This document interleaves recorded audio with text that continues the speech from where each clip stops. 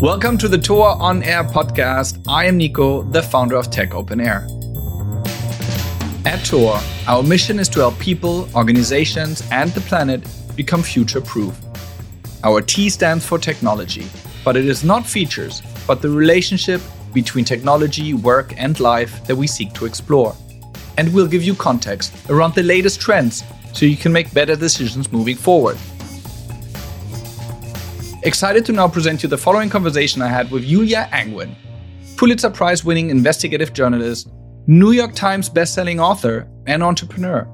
She's a co-founder and editor-in-chief of The Markup, a non-profit newsroom that investigates the impact of technology on society. Their tagline is, "Big Tech is watching you, we are watching Big Tech." How's The Markup different to other media outlets? It is centered around data and has its own methodology to investigative reporting. They will publish the underlying datasets and code that is used in their investigations, as well as a detailed methodology describing the data, its provenance, and the statistical techniques used in the analysis. The Markup has already used this method to document housing discrimination on Facebook, forcing the company to change its ad platform. They've also used this method to reveal how software used in criminal sentencing is biased against Black defendants, causing a shift in how computer scientists design their systems. I had way too many topics to discuss with Julia, and I hope we'll be able to dive deeper in the future. But the following conversation shines a light on her inspiring work, the future of media, and technology at large. I hope you'll enjoy the conversation as much as I did. Welcome to another episode of TOA On Air, and today I'm joined by Julia Angwin. Do I pronounce this name correctly? Yes, that's right. It sounds like penguin. Penguin. Angwin, who's dialing in from Connecticut, but actually lives in New York, and who's a Pulitzer Prize-winning American investigative journalist, New York Times bestselling author, and an entrepreneur.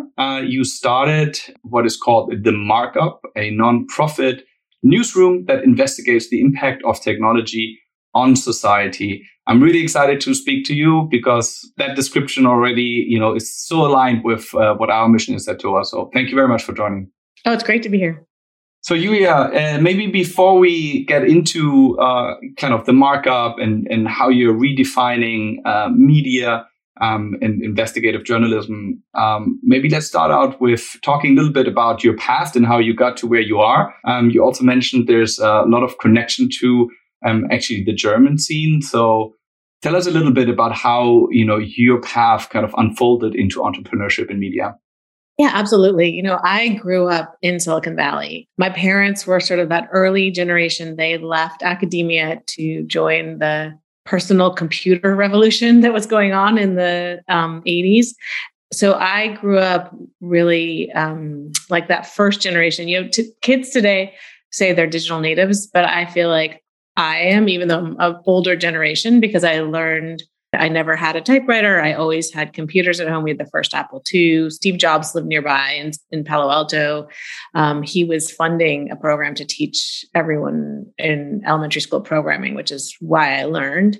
And I studied math in college and worked in my summers at Hewlett Packard, really intending to go into the technology industry. What happened was, what happens to a lot of kids, is I felt the need to rebel. So I was in college. I loved working on my college newspaper. It was really just a hobby for me. And I thought, you know what, why don't I do this fun thing for a little while before I go back to sort of what I figured was inevitable, my career in technology. So I started working in journalism.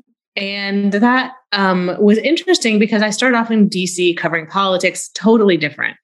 But eventually it became a situation where I was really the only person in the newsroom who knew that much about technology, who knew how computers worked, who had a programming background.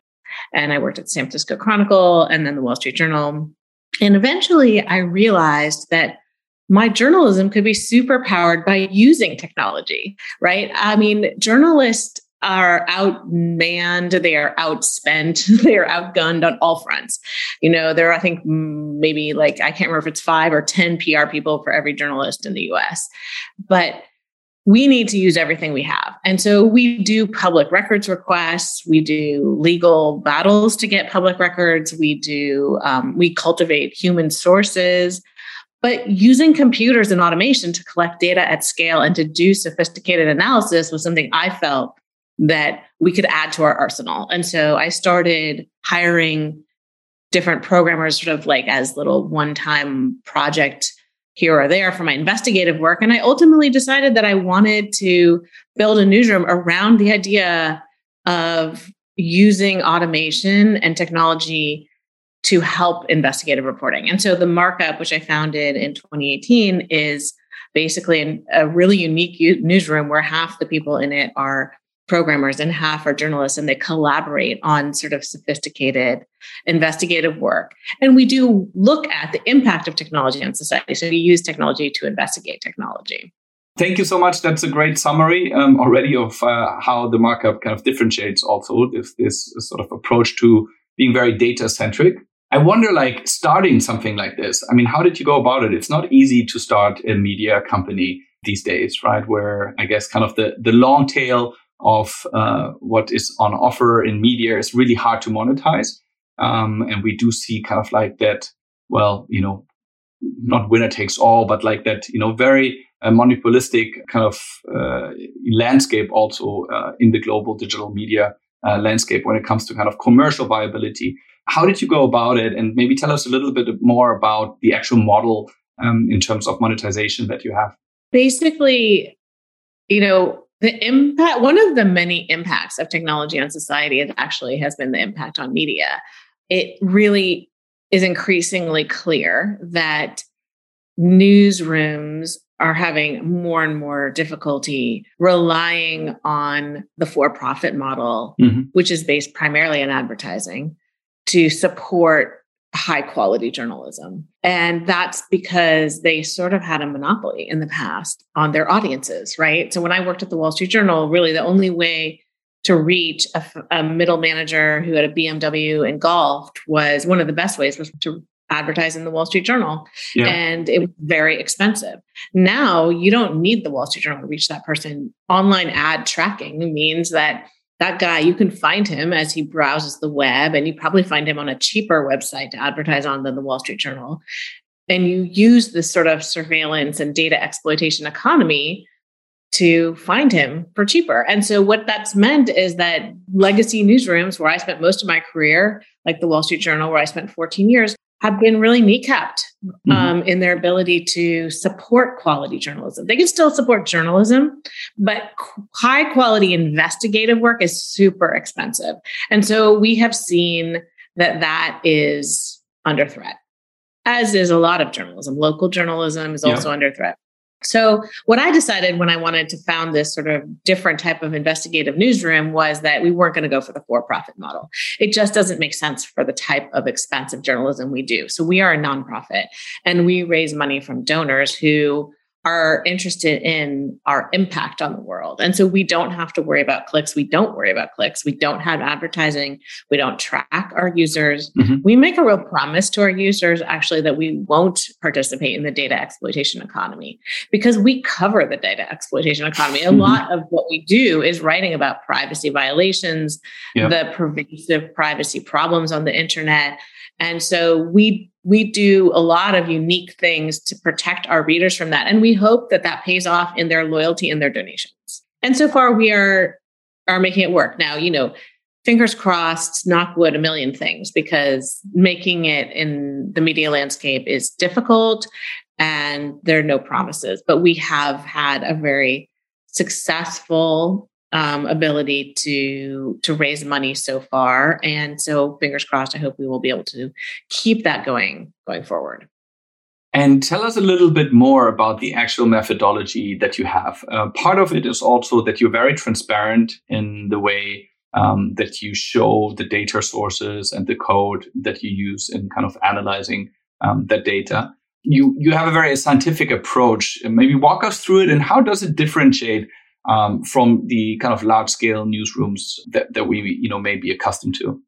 Yeah, look, I grew up in a tradition of journalism that valued what they called objectivity. And objectivity was meant to be a neutral and fair point of view. But as I think we have all learned, it really evolved into something that could be gamed and became false equivalence. So the idea of objectivity, for instance, might have led to a both sides story about climate change, where it would be like one side says this and one side says that. The truth is, the preponderance of the evidence is on one side of that equation. The vast, vast majority of evidence supports the fact that there is massive climate change happening.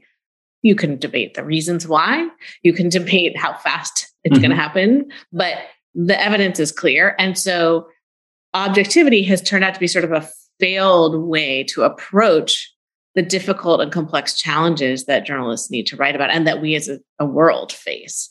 And so I decided that it's one thing to throw objectivity away, but you need a new guide star. And so to me, it just made perfect sense that the scientific method was already out there. It's a way of trying to understand the world. And really, it doesn't involve this both sides thing. What it involves is developing a hypothesis and then seeing if you have the evidence to support your hypothesis.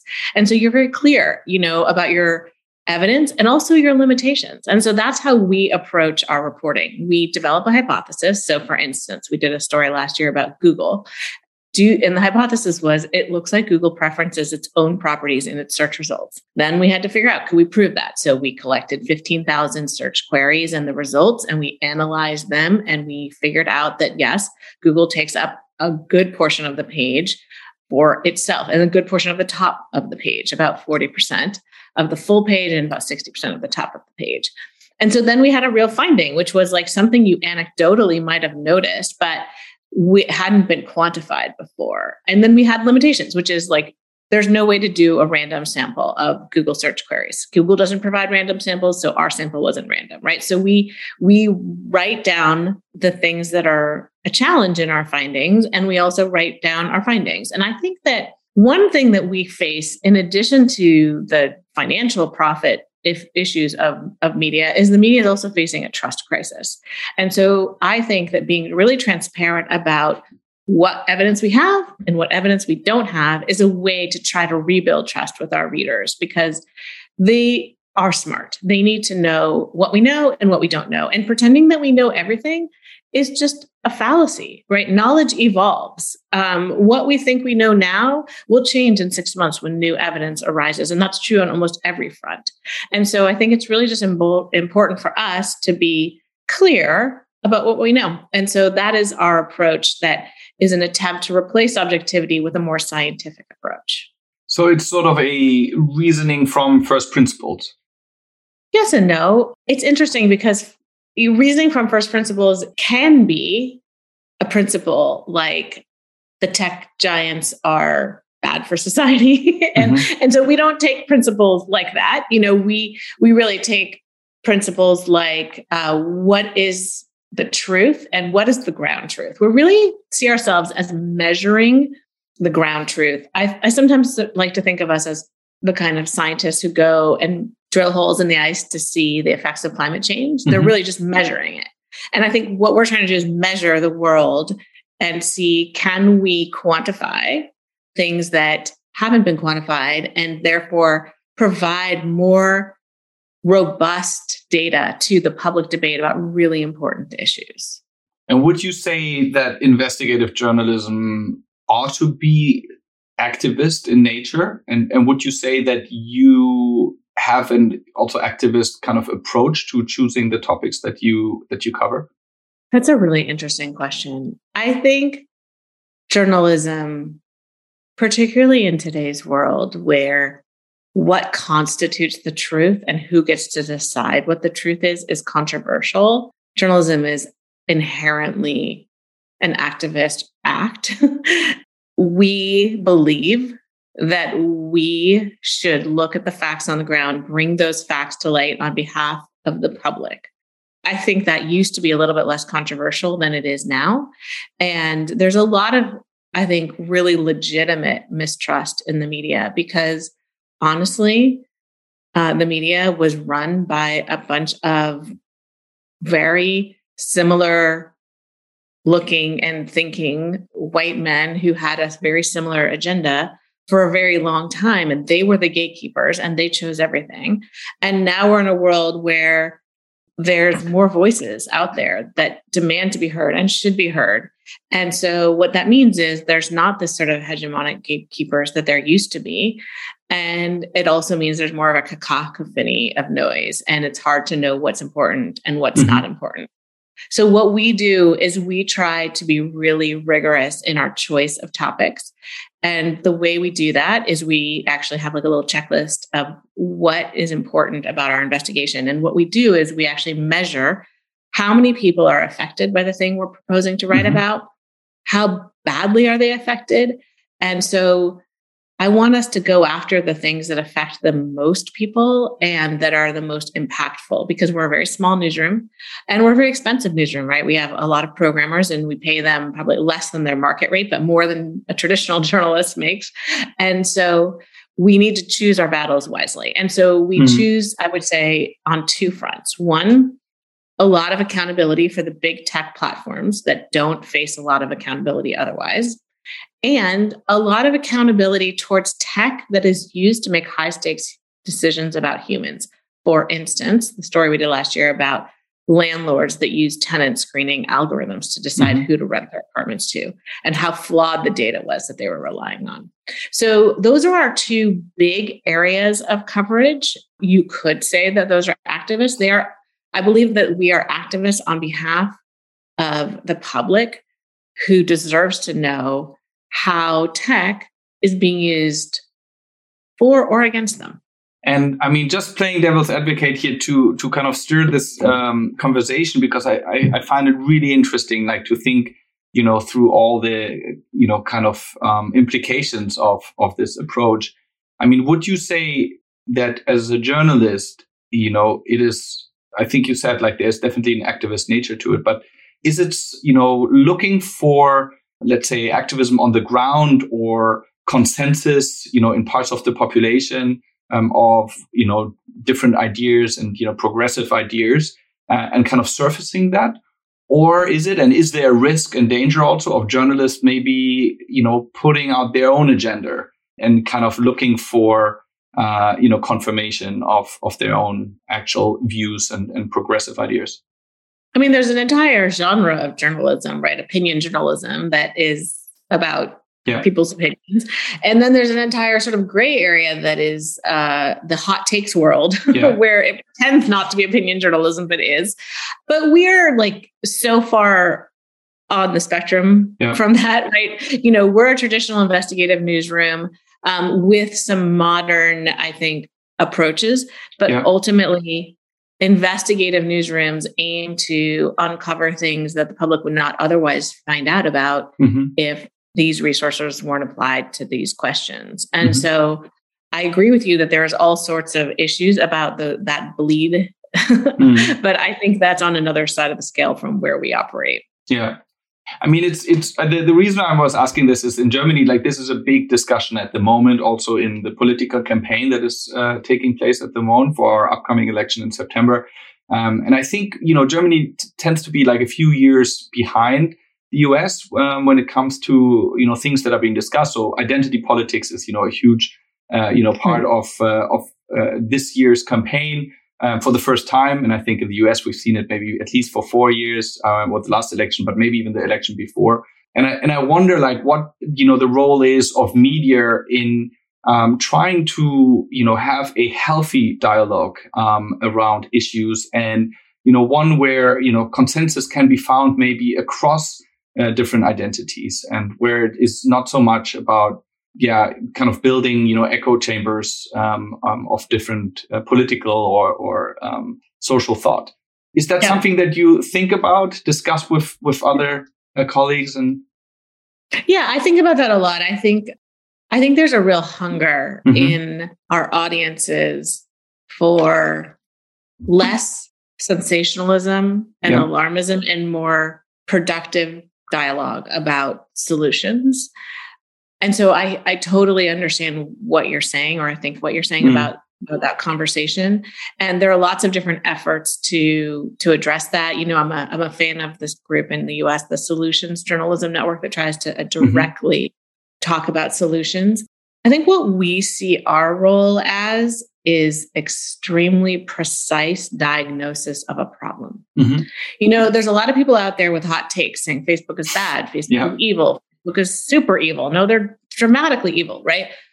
I don't think those conversations are that productive. What we do is much more precise, right? Our stories are, look, we built a national panel of Facebook users who contribute their data to us in a way that is privacy protecting. We strip out all their personal information and we analyze it. And what we have found over, 6-9 months of doing this is that Facebook repeatedly violates the promises it makes to its users and to Congress, right? And so those are findings that are important for the public debate, because our constant finding that they made a promise on removing anti-vax content and not pushing it to their users, they broke it. They made a promise on not pushing partisan political groups, they continuously broke it, right? They made a promise on not allowing advertisers to do discriminatory credit offerings, and we found that they were still allowing it. So what that suggests, that body of work that we have produced, I hope that it informs the debate that's going on in Congress about whether Facebook is really competent to self-regulate itself, right? I mean, I think what I want to do is make sure that there are facts in these debates and they're not just takes. And so I see us as like a fact insertion device into public policy. Would you say and you've done incredible work on Facebook, and I urge people to check that out, especially in our audience. I think, people will be very interested in having a look. Would you say, with, having studied it in detail, is Facebook a media company or is it a technology platform? And, does it matter in the way that it should be regulated? I mean, that's an interesting question. I don't know what you call a company that has the ability to, with a snap of its fingers, decide what is allowed and what is not allowed in public discourse in any country around the world. I'm not even sure that we have a name for a company like that, right? That's beyond media or tech, right? We have a global arbiter of speech around the world in every nation that is accountable to no nation, really. And so that is something that I think is indescribable power, which is why we've spent so much time building this very expensive panel to monitor their actions and try to hold them accountable. Part of that work, by the way, which is coming to Germany, we just launched it in Germany with Süddeutsche Zeitung to help monitor Facebook during this election season. Part of what we're trying to show with that work is not only are we providing these findings about what Facebook is doing and how that compares to what they said they would do, we're also trying to model what oversight might look like for a giant like that. Because I think the world is actually grappling with, what do you do with a company like that? How does it get regulated? How does oversight look? And I think Citizen Browser, our effort to build this panel and monitor them, is a very small scale effort. We only have several thousand people who contribute their data, but it does show that even with a small effort like that, some accountability is possible. And I hope that that provides some food for thought for the policymakers who are making the hard decisions about how they will try to hold this giant accountable. Yeah. And I mean, we could probably, speak another hour on this issue alone. It's really, I mean, Germany has, and Europe has, I think maybe that's one question to follow up with rather than a commentary, but do you think that the, European kind of landscape, regulatory landscape, is providing a framework that will actually strengthen the European technology ecosystem or hinder its competitiveness, in the context of, what the US and Chinese, systems provide for technology companies? Because it's, we in Europe, there's been efforts to push and hold big tech maybe a little bit more accountable. But it often comes in my industry, in the startup world, when you speak to venture capitalists, they will often say, well, it actually kind of drags down the competitiveness of the European ecosystem. also when you spin that further to biotechnology, for example, and kind of the ethical rails that Europe is trying to put in place versus that kind of, very free, open market that we see in the US. I mean, this is a challenge of regulation all the time. And I'm not a policy expert, so I don't know how to solve it. I would say that whenever you put regulations in place, it does advantage the big players because they have the ability to build the compliance teams to meet those regulatory barriers.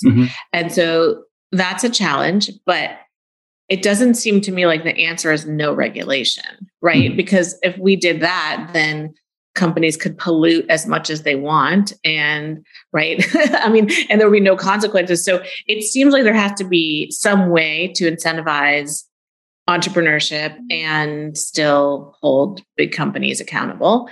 I think there are lots of different ways to do that, right? The UK is looking at a sort of interesting approach that would hold sort of only the big companies accountable to some new rules in a way that I think is different and a little bit more flexible maybe than the EU rules. But there are and then there's ways that you can build in exceptions for smaller companies, which is very common in the US. So I think there are a lot of policy interventions to address the issue that you're talking about. And I'm not sure I'm like the right person to say which is the best. How do you measure? You told us a little bit about the criteria that you have in kind of choosing the topics and themes that you're going after. How do you measure the impact? And what are some of the metrics that you look for? So traditionally, investigative newsrooms look at impact through action, essentially. Did Congress hold a hearing? Did the company change its behavior? And we use that metric, but we also try to mitigate some of the unintended consequences of those metrics. So one thing I've learned being a long-time investigative journalist is that metric can often lead you to go for lower hanging fruit. So for instance, it's easier to go after one bad cop than sort of the entire policing system and the legal structure that enables police to avoid accountability for their actions. And so having an impact tracking system that really only looks at, well, did some action happen as a result of your story, I think can lead you to smaller stories. And so what I've done is built sort of a different type of metric system that scales the impact by how many people were affected. So that even if you get a smaller impact, if more people were affected, it means that you have made like similar progress to if you had large impact, but it only affected a smaller group of people. So it's just an attempt to try to mitigate a little bit against that, because I think how you design your impact metrics and how you measure yourself obviously trickles down into what you choose to do. And is the kind of show your work philosophy where you actually show the data sources, as mentioned before, and the code of that data and the analysis that you're doing around it, is that a collaborative kind of interactive dialogue with the community? Have there been incidents where you would get feedback that actually drives analysis in future investigations? Yeah, one thing we do with our Show Your Work, which is very unique, is we share our findings pre-publication with experts who review it and help us think through whether we're taking the right approach, what ways we could strengthen our analysis, what ways we might have limitations that we haven't noticed and we need to spell out. And so that process is actually quite helpful. And I think in every case that we have published to Show Your Work, I believe we've gotten feedback that's helped us change our approach, even if it's just wording or, something like that. But we find that process to be really, really helpful. It's pretty unusual because sharing your journalism pre-publication has some legal risks because it is, then there's a little bit of a document of how you changed it. And since the laws here are based on intent, you can open yourself up to that. But we have decided that it's just better to be really clear that our intent is to get it right. Our intent is to make sure what we have is correct. And so we're open about the fact that, yes, we did change it in order to make it better based on the feedback. And we also share our data and the methodologies with the target of the investigation and give them time to comment and to find holes, because obviously they have the most incentive to see if there's anything wrong with what we've done. And so that process takes time, but it is something that I think is really important to our general approach, which is to try to build trust with readers that we have gone to the greatest possible lengths to make sure that our evidence that we're presenting to them is the best that it can be. So I think what you are doing is, really progressive and highly innovative. What other things do you kind of track and see out there in the media landscape that you think is worth exploring, or do you see any kind of technological innovations in the general media landscape that you feel like will contribute to better journalism? It seems to have been a little quiet, no? The last kind of like post BuzzFeed, some of those kind of Web 2.0, viral kind of properties. I think that's been really hard because the profit model is not great, even if you have really viral content like BuzzFeed does with the cat videos and quizzes and this and that, it turns out that it's still a really hard business. And so that's where I feel like a lot of the innovation is actually coming in the nonprofit space, because that is where you can get a little bit more room. Your investors are more willing to believe in you. And so I like places like the 19th, which just recently started covering gender issues, and from a women-led organization that I think just those voices haven't been out there in traditional newsrooms. And so I think there is innovation going on in the nonprofit space and in the local news space, which is turning a little bit more towards nonprofit. But the thing I really worry about is I just don't think there's enough nonprofit dollars for this to be, and for journalism to be an entirely philanthropic exercise. And that is really concerning to me. I feel we're really lucky to have backing, but there need to be dozens more newsrooms like ours and like the 19th and like all of them. And so I don't know if we have a financial model for that yet. What about sort of direct to use the analogy, consumer or reader, things like Substack, where authors and journalists can build their own community and monetize with subscription? Yeah. So the financial model for solo reporting is really, just to be blunt about it, the incentive for the reporter is to basically do the cheapest possible content and the legally safest content, right? Because it's hard to be out there on your own with your own taking liability for your journalism, particularly in a world where we are seeing more and more legal harassment, honestly, of journalists by people who don't like their coverage. And so if you're a solo operator, I think that unfortunately the incentives are to do opinions, to do access journalism, to do business to business kind of trade journalism. All of those things are fine they're fine parts of the journalism landscape, but I do not think it's an appropriate venue for investigative, right? So I think I'm happy to see that people are finding their voices and telling great stories and providing really interesting views through those types of newsletters. But I think for something as difficult and legally risky as being a watchdog for the public, you need an institution and you need lawyers to back you. Maybe just briefly, like how big of a problem is this, legal action against a story? Like, can you kind of put a number on it? Is this like 10% of all stories where you have to deal with this, or can it be even more than that? The legal risks of journalism are so high right now for investigative, and actually not even just investigative. I think that the Newsroom Reveal, which is a California investigative watchdog group recently disclosed that they had this huge financial toll of a case that had been filed against them that they'd been fighting for years, and they recently disclosed exactly how much it cost them. I can't remember the number, but it was staggering.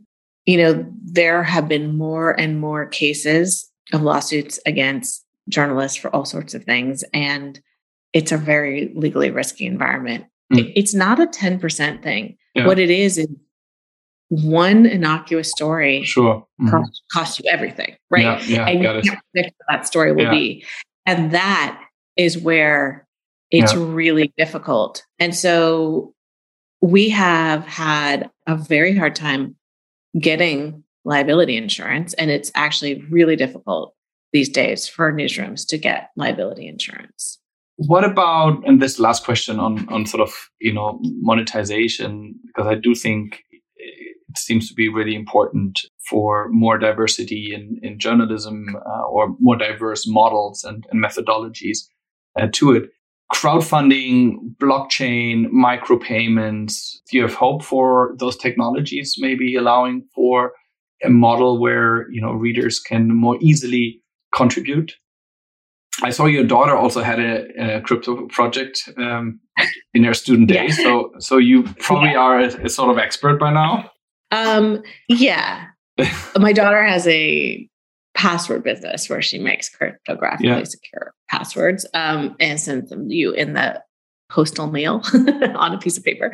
But I think micropayments is obviously some really low-hanging fruit that it would be great to see enabled. I myself would love to just pay $1 to read a story at a newspaper that I'm not necessarily going to subscribe to because it's not in an area, it's geographically not where I live or whatever. So that's something that I think is it's really disappointing that it's been talked about for so long and hasn't been solved. But I think if you think about journalism and its history, it's really never been supported by subscriptions. It's always been primarily advertising with subscriptions as an add-on. And so I find it hard to believe that that's going to be the only solution, right? I think the truth is that most people think of news as free and that it should be free and they would like it to be free. And they're perfectly happy to pay $1 for their local paper, but they're not necessarily going to pay $1 to every article that they want to read online. And it's worth thinking about the fact that journalism, the kind that we do, investigative journalism, is depressing to read. Honestly, I mean, we try to make it as hopeful as we can, but it's not something that it's less likely that people will subscribe. It's more like they want it to happen, right? It's like the trash pickup. You want the trash to be picked up. Do you want to ride on the trash cart with the guys and smell it all? No, not so much. So, I mean, I can't believe I'm making an analogy to investigative journalism as garbage. But the truth is, we're not necessarily there aren't people who wake up every morning. I think there's some people who wake up every morning and say, I really want to read a hard-hitting piece that makes me feel depressed, but not everybody. And so I think we need to have an understanding that what we do is a public service, and sometimes public services need to be funded in a different way. So coming to the closing section, one question, the only question I actually ask everybody on the show is this question around kind of iteration versus pivoting.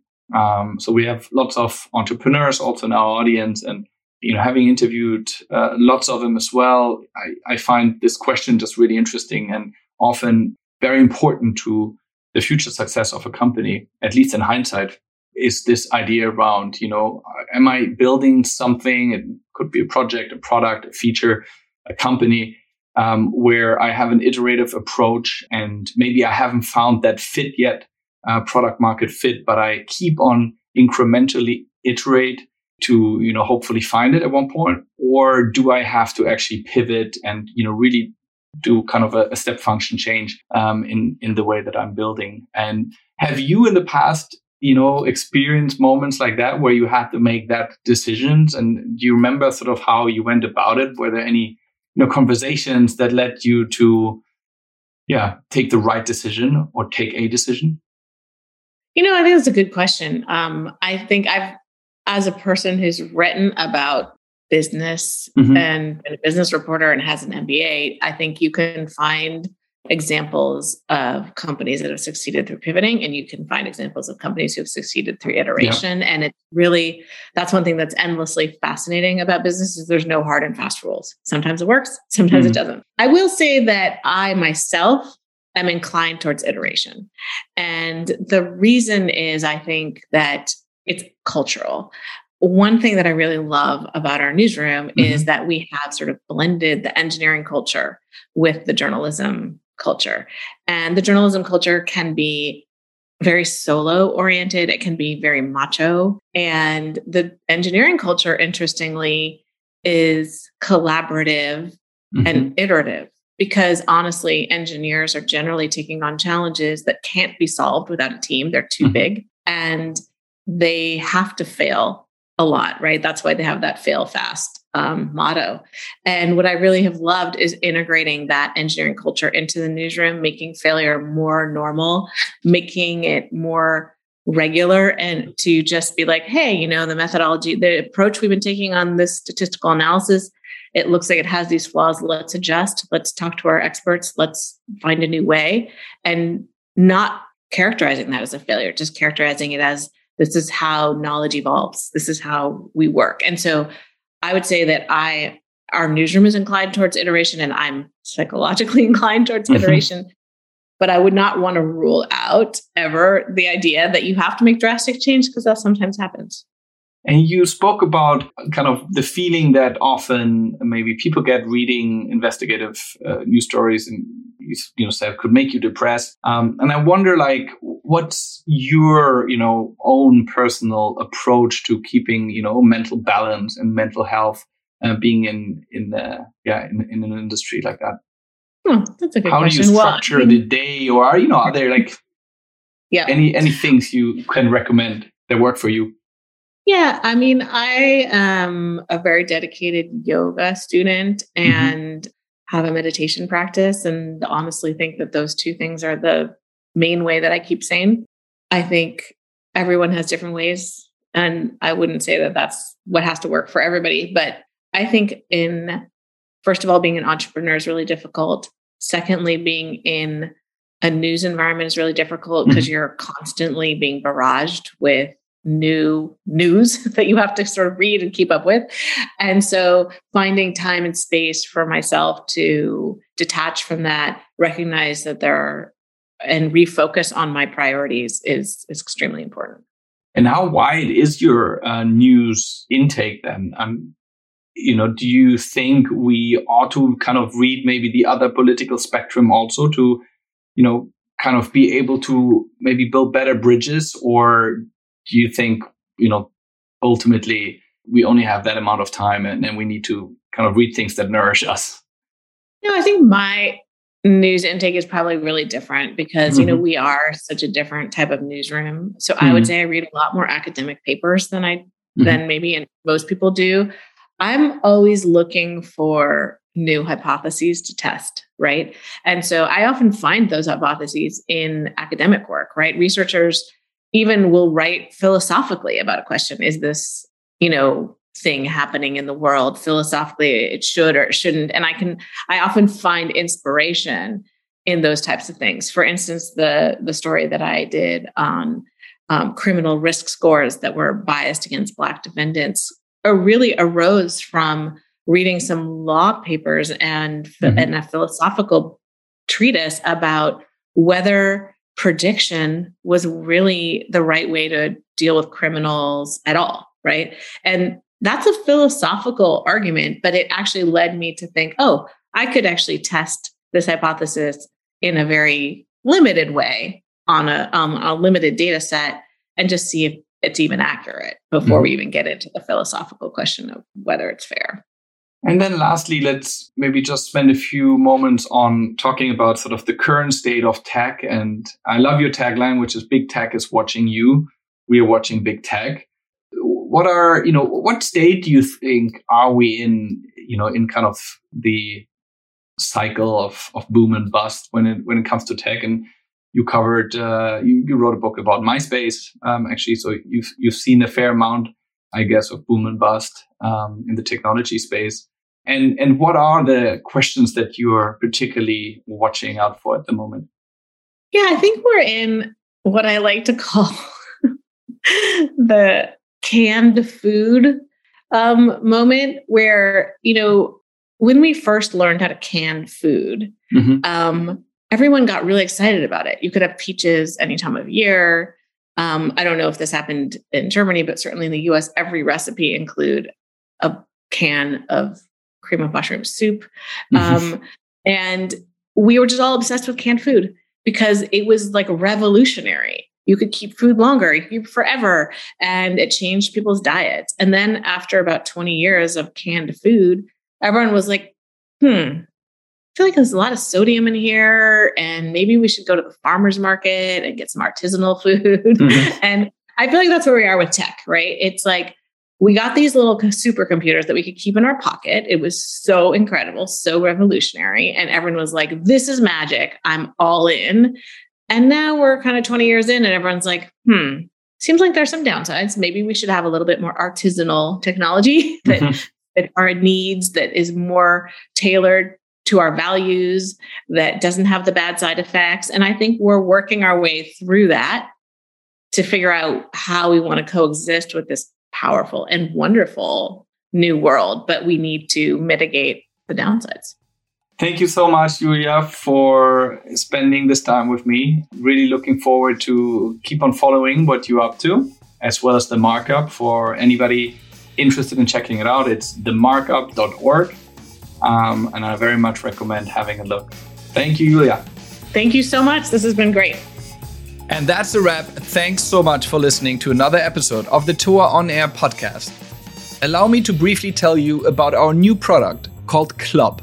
Club is an online community that hosts cohort-based learning programs on things such as how to found a company, how to invest into startups, crypto, and digital transformation. Find out more on toaclub.com. That is club with a K.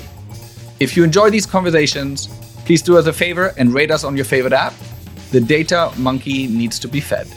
And don't forget to subscribe to not miss out on our next episodes, where we will be sharing more unquarantined ideas and learnings from leaders across the field. We are available on iTunes, SoundCloud, Pocket Cast, Castro, Overcast, and Spotify. And many thanks to Julia Angwin from The Markup for sharing her knowledge and ideas with all of us.